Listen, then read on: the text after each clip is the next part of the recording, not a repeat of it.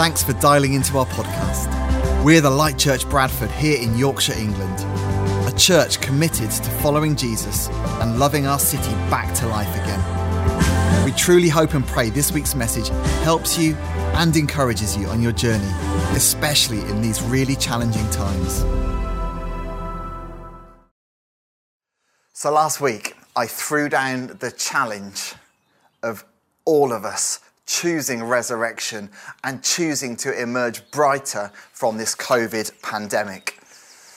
I used the picture of a caterpillar entering into a cocoon, or having the cocoon created around it. And we've all had a cocoon of COVID created around us. And the time is coming for those hard exterior elements of the cocoon to fall away from us. As our freedoms start to return, as normal life begins to return, we have a choice. And I pray that you and I, the whole Light Church, the whole Bradford Church, and the whole of the church in the UK choose to emerge brighter, to spread those beautiful butterfly wings and be all that God wants us to be in this generation as we emerge from the pandemic. That just as Lazarus made a bigger post-kingdom impact, a bigger post-resurrection impact for the kingdom, so we can as well. That we believe that when the history books are written, they will say that the COVID pandemic was the best thing ever to happen to the UK church. Okay, maybe not ever. Maybe actually having the Bible in English was a fairly massive thing. Thank you, William Tyndale. But in our lifetime, it will be the best, biggest thing ever to happen. So, we're going to continue our journey of considering what the story of Lazarus in John chapter 11 and the raising of Lazarus can teach us as we seek to emerge brighter out of this pandemic. Today, we're going to look at how Jesus took his time. Because I want you to know that it's okay for you to take your time. It's not okay to stay in the tomb, but it's okay to take your time. So, I don't know about you, but I suffer from something called hurry sickness. It might sound like a strange phrase, and it is a phrase that it's been around for a few decades now, to be honest.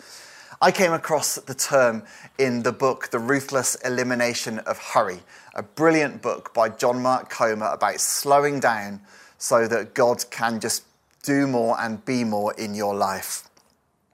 So hurry sickness is defined, in fact, it was defined in psychology today as this: a behaviour pattern characterised by continual rushing and anxiousness, an overwhelming and continual sense of urgency. You know, hurry is not good for us. Hurry causes stress. It creates tension. It makes us more distracted from God. And it really does make us more distracted from each other as well. Hurry sickness is a symptom of our ever increasingly fast-paced society, which causes relationships to break and life to be survived rather than truly enjoyed. And I have to let you know, as your pastor, that I am a recovering hurry addict. And I say recovering, not recovered, because I know that God still has a work to do in my life. It's a broad society problem because of the digital revolution that's made everything so much quicker and so much easier, and therefore we try and cram so much in. And for me personally, it's part of how I'm wired, which is not good. It's also a little bit because of my life journey. So having done 14 years as CEO in a charity, 14 years as CEO of Christians Against Poverty, and at the same time, about 10 of those years helping to start a church and lead a church, I experienced that I actually had to maximize every little bit of my time. Basically, I had so much I had to squeeze in that I would hurry from one thing to the next, to the next, to the next. And sure, God began to do a work in me, but it is a work that he continues to have to do in me. I am in recovery from an addiction to hurry and achievement and all of that. And sometimes I do all right. I have learned that I can cycle a longer way to work. I can do the canal path and the bike path, even though it takes 5 minutes longer, even though inside there is a wrestle within me that doesn't want to give up those 5 minutes, because what might I be able to use them for in the day? One of the things John Mark Comer puts in his book is he challenges you to almost kind of test whether or not you have hurry sickness. And one challenge is, he says, when you're driving and there's 2 lanes going up to some traffic lights, be happy to be in the lane that has more cars in it rather than get in the lane that has less cars in it. So if you get in the faster lane, that is an example of how you are suffering in some ways from hurry sickness. He even challenges you to get in the longer lane at the supermarket. I have to admit, I find that hard. I can do the traffic lights thing, but I struggle in supermarkets to get in the shorter lane. I even had a moment recently. I've got a bit of an old-fashioned watch, and I realised I was turning up to most meetings just about 30 seconds too late, because I'm literally timing everything to perfection to try and squeeze every last drop of time out. I know, it's pathetic, but that is me and that is my story. And I realised I was just turning up 30 seconds late, and so I checked my time with kind of like the GMT time online, and realised that my watch was 30 seconds too slow. So I went to change it, but because it's such an old-fashioned watch, I could change the hours and the minutes, but I couldn't change the seconds, so I had a choice. Do I have a watch that's 30 seconds too slow or 30 seconds too fast? And I just thought, well, if it's too fast, then I've lost 30 seconds. And at that moment, I realised, Matt, you still have so far to go in terms of dealing with hurry and dealing with every last second being counted for. In all of this, we're challenged and encouraged to look to Jesus in everything. And one of the phrases that stuck out to me from John Mark Comer's book was this: Jesus was never in a hurry. And we are going to experience, by listening to the story of Lazarus, how this was an amazing example of not only Jesus not being in a hurry, but being almost the total opposite. It was like the anti-hurry. The Bible tells us that our God is a patient God. And the Bible also tells us and exhorts us that we should be patient too. In fact, literally, after this, get your computer out, get your smartphone out and Google Bible verses on patience. It is jam-packed full of them, which makes me feel, like I fail a bit, to be fair, but God's grace is there. So let's go to the text. It says, now a man named Lazarus was sick. He was from Bethany, the village of Mary and her sister Martha. This Mary, whose brother Lazarus now lay sick, was the same one who poured perfume on the Lord and wiped his feet with her hair, which we actually see in the next chapter of John 12. And so the sisters sent word to Jesus, Lord, the one you love is sick. They called for Jesus. They knew Jesus was a miracle worker, and they wanted a miracle for their brother. They weren't calling Jesus to come and say his final goodbyes. No, they had faith that he could raise, well, actually, at the time they called him, he wasn't dead. He was just ill, and they needed the touch of the healer. So Jesus was about 20 miles away, which back then was roughly a day's walk. We know that because in John 10, the previous chapter, it says Jesus went back across the Jordan to the place where John had been baptizing in the early days, and there he stayed. So that's where he was. Then the text tells us how much Jesus loved this family. You know, this family, Mary, Martha, and Lazarus, were a fairly unique family in the Gospels, really. Because outside of the disciples, these are the only people that really strongly get identified as Jesus' friends. I kind of imagine them in some sense as almost like this was the place Jesus maybe retreated when he needed some time off from his disciples who he was teaching and training. These were the people he retreated to go and be with, to sit and enjoy company. It says that he loved them. John's very specific in recording that. But I think he's also telling us how much Jesus loved them, because what is about to happen doesn't look as loving as it could do. Because Jesus took his time. Verse 5 says this. Now Jesus loved Martha and her sister and Lazarus. So when he heard that Lazarus was sick, he stayed where he was 2 more days. Let's take a moment. Jesus is allowing Lazarus to get worse, and actually he's allowing Lazarus to die. You know, we even see him continuing to take his time as he gets to Bethany. You know, if it had been me, if I'd got to Bethany, I'd have been like, literally, let's go to Mary and Martha's house straight away, or take me to the tomb, one or the other. I'm here on a mission to bring healing and hope and comfort. I'm here on a mission. Take me to where I need to be, where the action is going to be. But no, that's not what Jesus does. Unhurried, Jesus turns up. Because it says when Martha heard Jesus was coming, she went out to meet him. But Mary stayed at home, which is an interesting aside, don't you think? Mary, the one who sat at Jesus' feet and worshipped Jesus, she chose to stay at home for some reason. It goes on to say, then in verse 28, so Martha had run out to meet Jesus and then kind of had a conversation with him, which we heard in the reading. But it says after she'd said this, she went back and called her sister Mary aside. So Martha goes and sees Jesus and then goes back to get Mary. And basically says, the teacher's here, she said, and he's asking for you. When Mary heard this, she got up quickly and went to him. So suddenly Mary is now in a bit of a rush. But in verse 30, it says Jesus had not yet entered the village, but was still at the place where Martha had met him. So this is what happens. Jesus arrives in Bethany. He doesn't go to their house. Martha comes to meet him. He's still chilling, still hanging out somewhere else, because she then goes back to her house, says, Mary, Jesus is here and he wants to see you.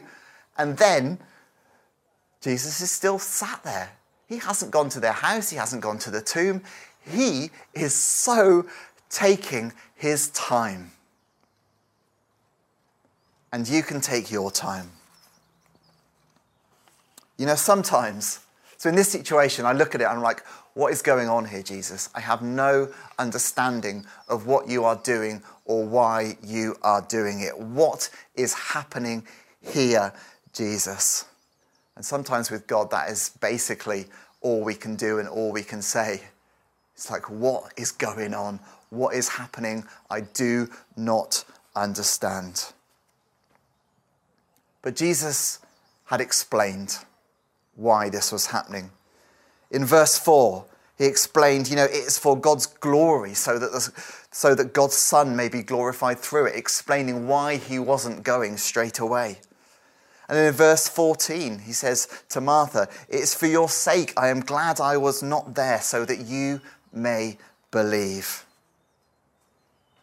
You know, when God chooses to delay, when God chooses to take his time, even though it can be bone-crushingly hard to endure, you can be sure that 2 things will happen if you will allow them to. Firstly, God can be glorified. It can bring glory to God, the delay. It can. I know it's hard, but it can bring God glory. And secondly, It can help you believe. Believe it or not, delayed answered prayers can help you to believe just as much as quick answered prayers. So Jesus chooses to allow Lazarus to die. It's interesting if you think about it. You know, when Jesus decided to stay there 2 more days, because actually Jesus didn't need to go anywhere. We see from other miracles that he just sent the word and people were raised from the dead, such as the healing of the centurion's servant in Luke 7. And whilst I totally want to bring this back to how we emerge brighter, we simply can't rush past it without stopping and reflecting. That for all of you who are in that place of waiting, however hard and painful it is, and these words, they're a bit cheesy, but they might help you to remember. I just wrote this: be okay with delay because God will save the day. I know it's cheesy, but you might remember it. Be okay with delay because God will save the day. You know, even if you aren't in a hard place at the moment, I guess my challenge to you, do you have hurry sickness when it comes to God? When it comes to him speaking to you, when it comes to him answering your prayers? Are you impatient with the God who is patience personified? So Jesus took his time to get to resurrection. Jesus took his time to get to the place where Lazarus would be able to emerge brighter. And I want you to know, church, that God has patience for you as you think about how you might emerge brighter from this pandemic. I want you to know as your church leader that I have patience for you as you consider how you might emerge brighter. The God who took his time in raising Lazarus gives us permission to take our time. You know, you might be a run out of the grave kind of person. You know that song? To be honest, we probably sung it at some point in this service. You called my name and I ran out of that grave. You are a run out of the grave kind of a person. In fact, you've already had multiple people round to your house, in the garden, round a fire pit, picnics in the park. You've seen all of your friends. You've caught up with pretty much everyone. You've got your holiday booked. You're halfway through organising a street party. You've booked a table for when restaurants open. You have done it all. You are a run out of the grave kind of a person. Awesome. I love it. So am I. I'm a run out of the grave kind of person. Let's get on with life. Or you might be one of the last to emerge. It might be you still have genuine concerns that the whole thing is just opening up too fast. You've got concerns about your own health. You've got anxiety about being back in a crowd again. You're wondering what it's going to be like having people around to your house. You maybe think, do I even remember how to socialise properly? Maybe coming back to church meetings is going to take you some time. Maybe picking up that volunteer role that you had to lay down is, you're just wondering when you are going to be able to do that again. You think September, maybe, I don't know. Listen, here's the big thing. It's fine to take time. Another little rhyme for you. It's fine to take time. But this is the crucial element. Doesn't matter how long you take. What matters is you come out of the tomb. What matters is that Jesus is calling you out of the tomb of COVID. You can run out or you can sit up, take off your grave clothes, take your time and wander out at your pace. But we have to get out. Because if we stay in this tomb that COVID has created for us, this tomb of isolation, this tomb of retreat and withdrawal, it will be the biggest tragedy from a church perspective. It will break the heart of our God, who calls us back into society to burn brighter than ever before. Delay is okay, and taking your time is fine. But staying in the tomb, the COVID cocoon, the COVID tomb is not an option. I am getting out of this tomb.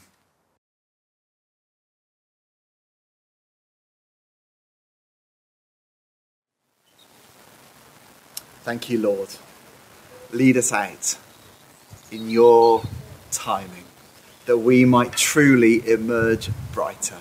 In your name, Jesus, I pray. Amen. Thank you so much for listening. Hey, you made it to the end. That's even more encouraging. If you'd like to find out more about who we are, visit our website at thelightchurch.org.uk. We pray God's blessing on you now as you go into the rest of your day.